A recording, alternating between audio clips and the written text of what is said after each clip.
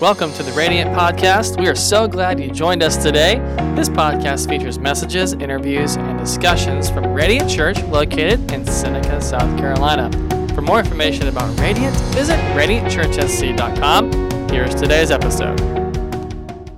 Welcome to Radiant Church. My name is Andrew. I'm the lead pastor, and we're so glad you could join us today from wherever you're watching or listening from. If this is your first time joining us, hey, go to radiantchurchsc.com and click I'm New. If you fill out that short form online for us as a way of saying thanks, we're going to donate $5 to one of the nonprofits that's listed on that online form.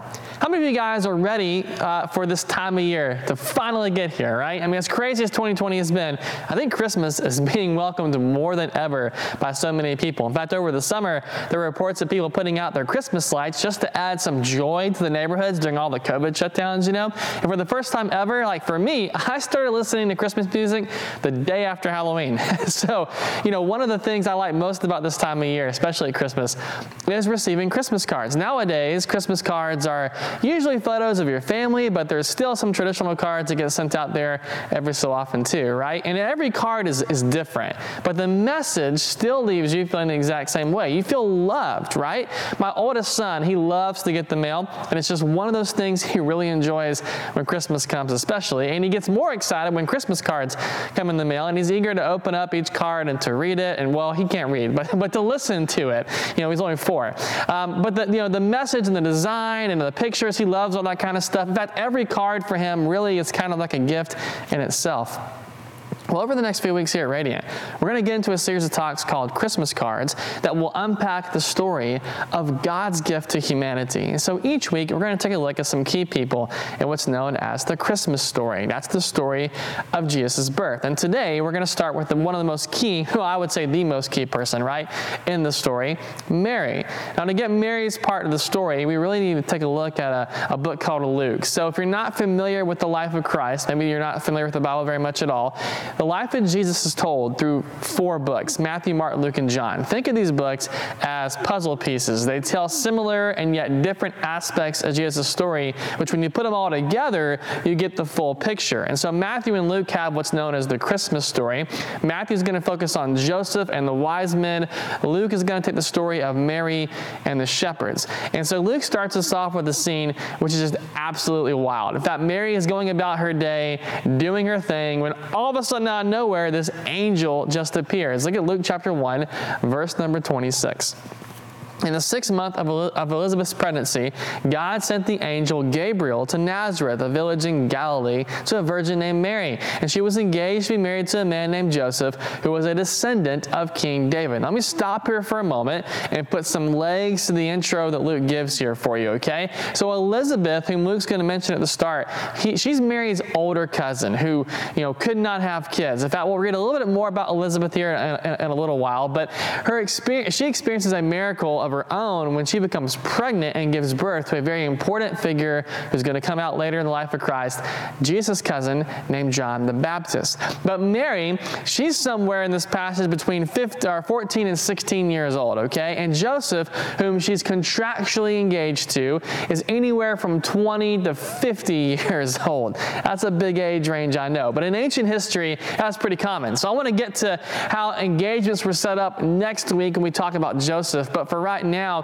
just know that it wasn't exactly romantic, all right? There's a bridal price and all kinds of things which take place to make this sort of thing happen.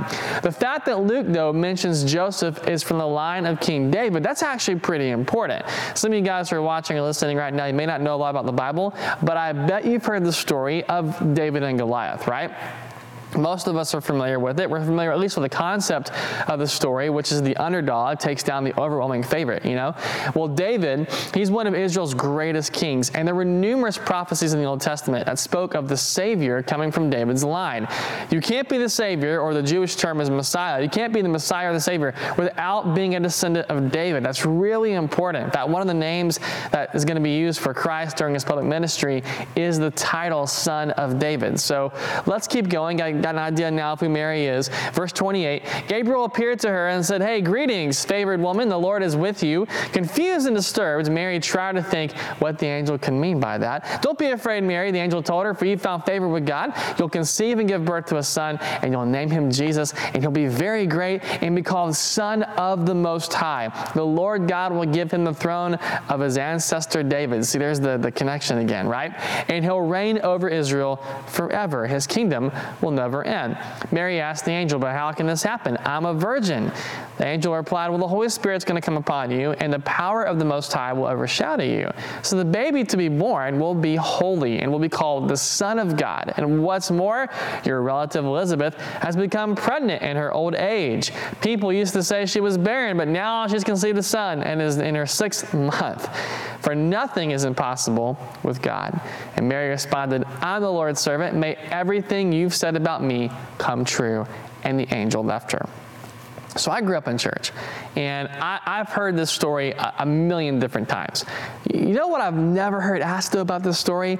I've never heard somebody ask this question: what if Mary freaked out, right? Like, what if she freaked out? Sometimes I think we read the Bible and we think everybody was just perfect. They were holy and pious and never got unnerved by anything, and they always knew what to say and how to say it. And we form this almost idyllic picture of every important person in Scripture. And part of what cements that feeling we get sometimes is listening to the same stories over and over again to the point where they just don't move us anymore, and we just don't think critically. That's one of the dangers, by the way, of being a Christian for a long time. You get so used to the stories and the experiences that it's kind of become dull and routine.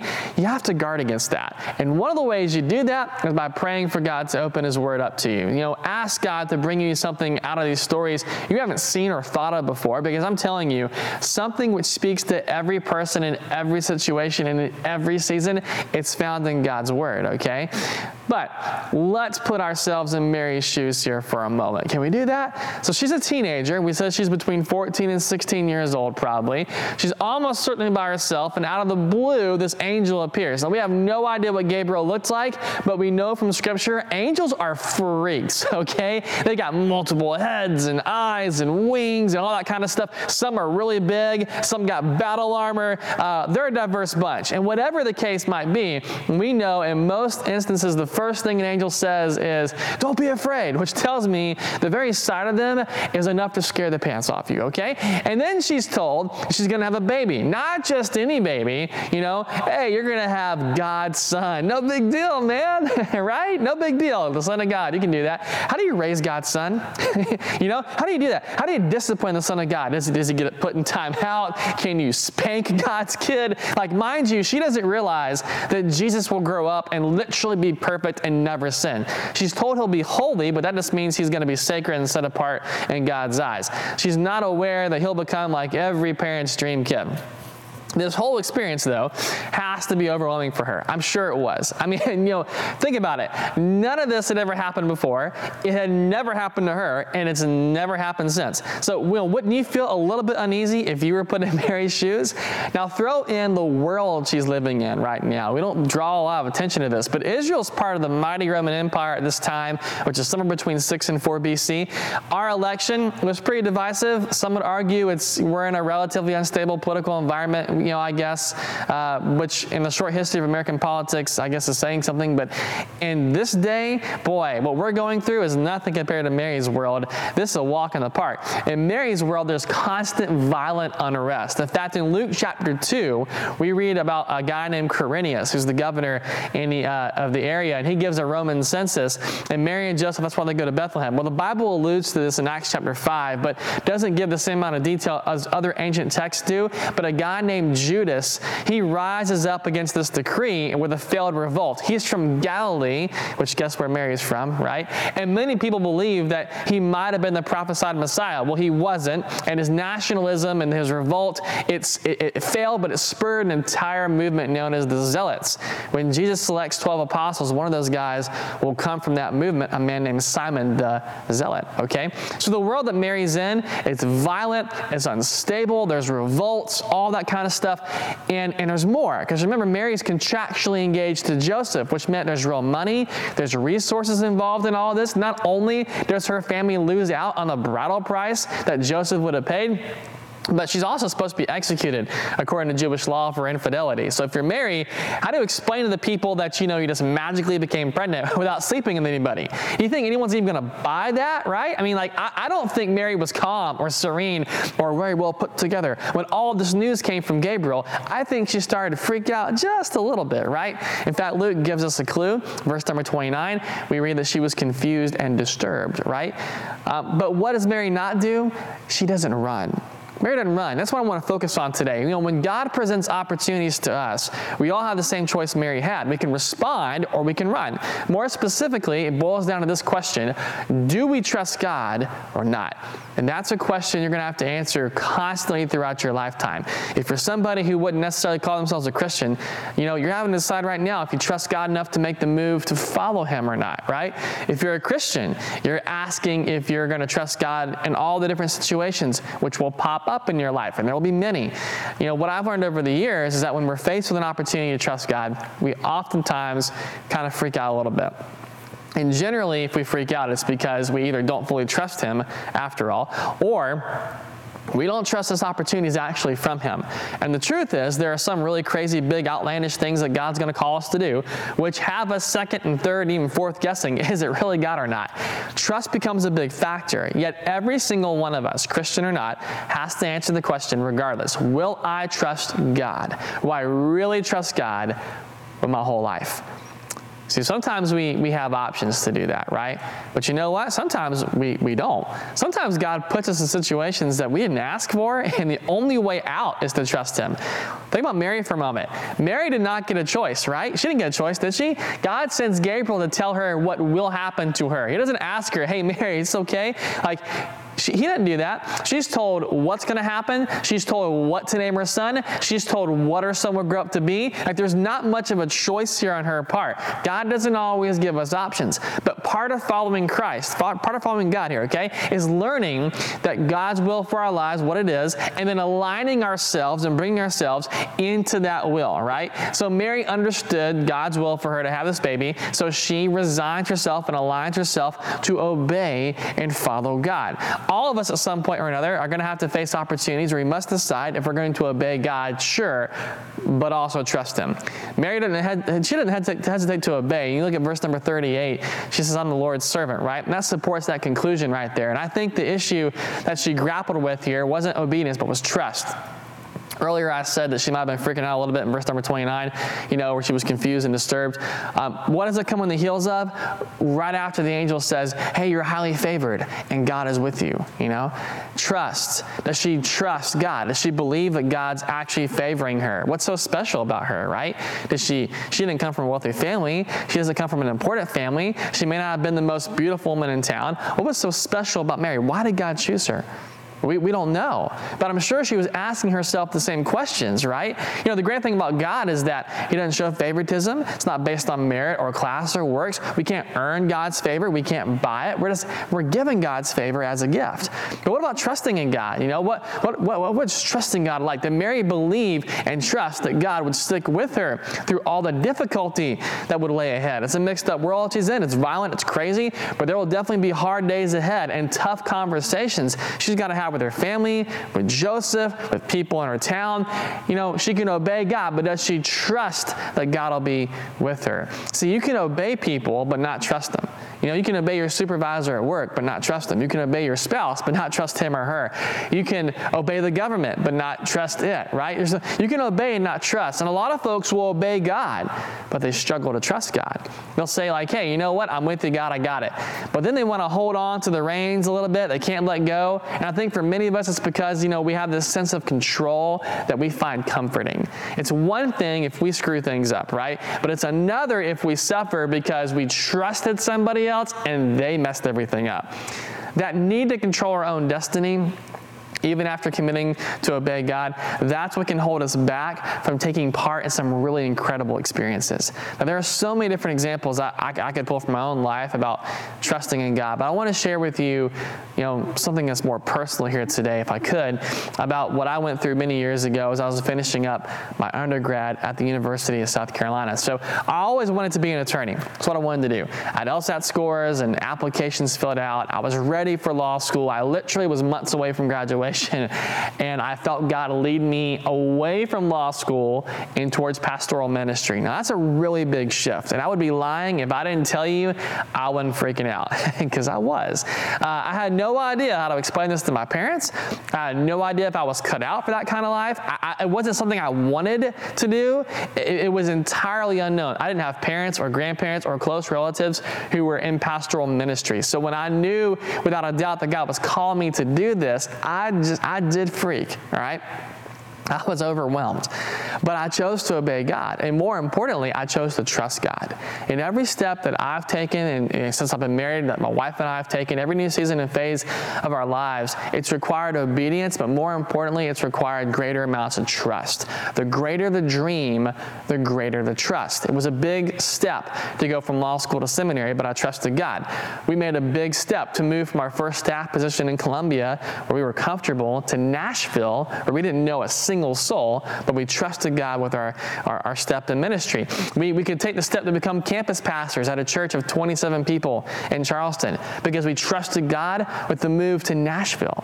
And then 6 years later, when that church had gone to multiple services, it was impacting hundreds of families in our community, we could take the step to leave and start a brand new church right here in Seneca, Radiant Church, because we trusted God with the move to that smaller campus before. See, as you learn to trust God with each small step, it leads to bigger steps, which require greater trust, but often they result in greater reward. Could there have been a greater opportunity with greater reward and trust than what Mary was facing? I mean, could there have been one that tops that? She had the honor and privilege of raising the Son of God, right? You know, who would take away the sins and wrongs of every person who would seek a new start through him. But she didn't have to, trust God, right? She could have looked the other way. She could have looked at different options. She could have argued. She could have threatened not to go through with this. But Mary does none of those things. And instead of trusting in herself and choosing what would have been the wrong path if she did that, right? She chooses to trust in God. And her life is led down the right path God had for her. Proverbs 3:5 tells us this, that if we trust in the Lord with all of our hearts and depend on not our understanding, but on God's, if we seek his will, he'll show us which path to take, right? If God can create humans out of dirt, you ever thought about this? Don't you think he can take care of whatever situation you're facing, right? Christians, we trust God with eternity. We trust God to save us and to forgive us of our wrongs, but we struggle to trust God with our finances, and we struggle to trust God with our jobs and our families, like you name it. There are so many different options and so many different paths to take. Each one's vying for, our attention.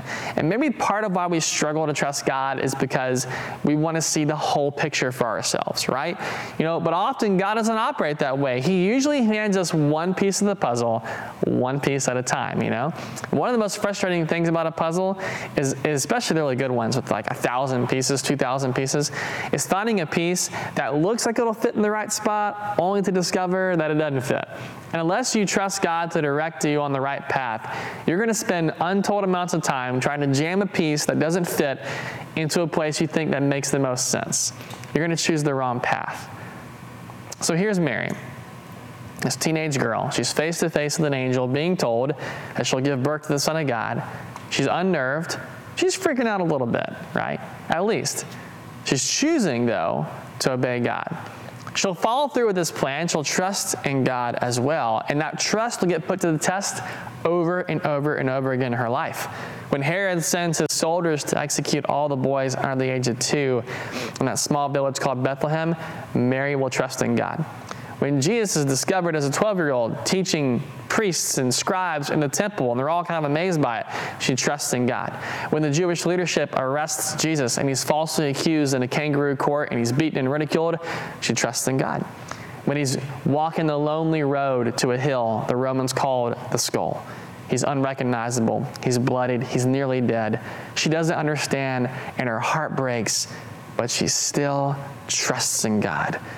And I wonder today if you trust in him too.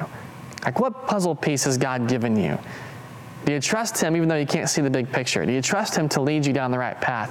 Has he shown you something? Is he calling you to go somewhere or leading you to embrace a role which has you a little bit freaked out? Are you holding on to the reins, trying to still be in control of your life, obey God, but trusting in you at the same time? Do you trust God with your life? Maybe you can't say you trust him with your life yet, but you feel that pull to give it a shot. It's almost as if it feels that's the right thing to do, right? To put your life into God's hands. And I want to help you, if that's you today, take that step. In fact, it's very easy.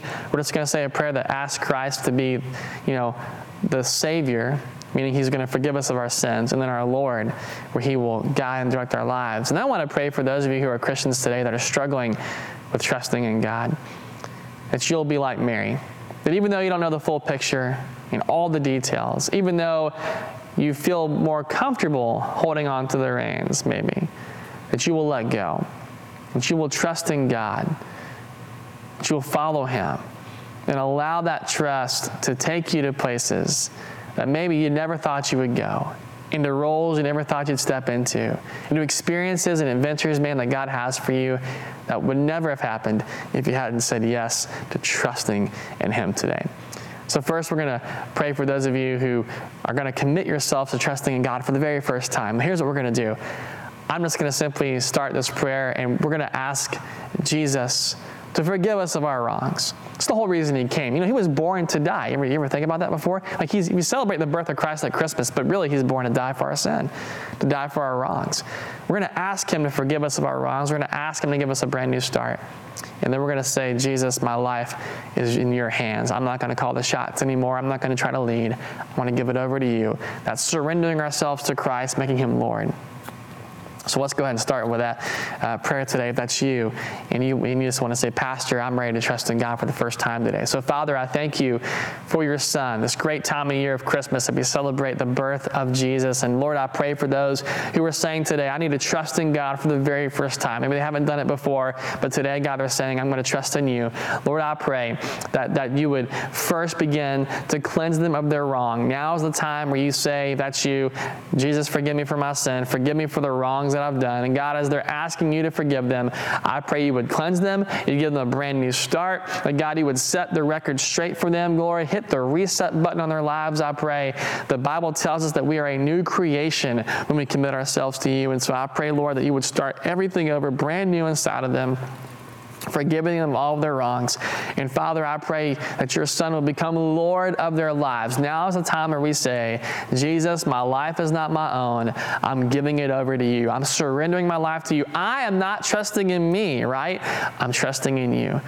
And Lord, as they're asking you to be Lord of their lives, and they're surrendering their lives over to you, and they're saying, God, I'm not going to call the shots anymore. God, I'm not going to try to lead. I'm going to let go of the reins. I'm not going to control things. I'm going to trust in you. Father, as they do that, I pray that you would stir something exciting inside of them, Lord, that you would just breathe new life into them. And I pray, Lord, that they would have this assurance today that, hey, they are now placing their life in your hands, and they are now part of the kingdom of God, Lord. And the reward and the promise of trusting in you belongs to them here today. And so, Father, I thank you for what you're going to do inside of them. Give them an opportunity, Lord, and a platform to tell people, especially this wonderful holiday season, God, how much you've forgiven them and what it means to have a life that's surrendered, following after you. I just pray you would use them in a powerful way. God, for those Christians that are out there who just say, Lord, I'm struggling with trusting you right now. They're already followers of Christ, but they're just struggling to trust. It's hard to trust in you. You call us to some pretty big things sometimes, things that seem outlandish, things that seem crazy, things that nobody else would want to do. And yet, Lord, we need to make sure that we follow through in trusting in you, even if the steps are big, knowing that the greater the trust, the greater the reward, right? And I just pray, Lord, this morning or this afternoon or whatever they happen to be watching, I just pray that these individuals here, that you would just give that trust to them, Lord. As they trust their hearts and their souls over to you, God, they trust you with their families, their finances, trust you, God, with their jobs, trust you, God, with whatever the dreams or visions you've placed in their heart might be. Trust them, Lord. I pray as they trust in you, God, with those things, you would build their confidence up, build their assurance up, I pray, Lord. And I just ask, God, that you would use them in a powerful and mighty way. May they be like Mary, not knowing all the details, not knowing the big picture. There's a lot of questions, but still, no matter what, resign themselves, not just to obey you, God, but to trust in you, but to trust in the Son of God. Thank you for what you're going to do in their hearts and their souls, Lord. Thank you for the people they're going to impact and how they're going to touch folks' lives for you. We pray this all in your name. Amen. Amen. Hey, if you pray that. Thanks for listening. If you have any questions or would like to reach out to us, you can do so by emailing us at media@radiantchurchsc.com or visit one of our social accounts on Facebook, Instagram, or YouTube. If you like what you heard today, subscribe to our podcast so you don't miss any future episodes, and give us a 5-star rating on the podcast platform that you listen to. We hope you have an amazing rest of your day.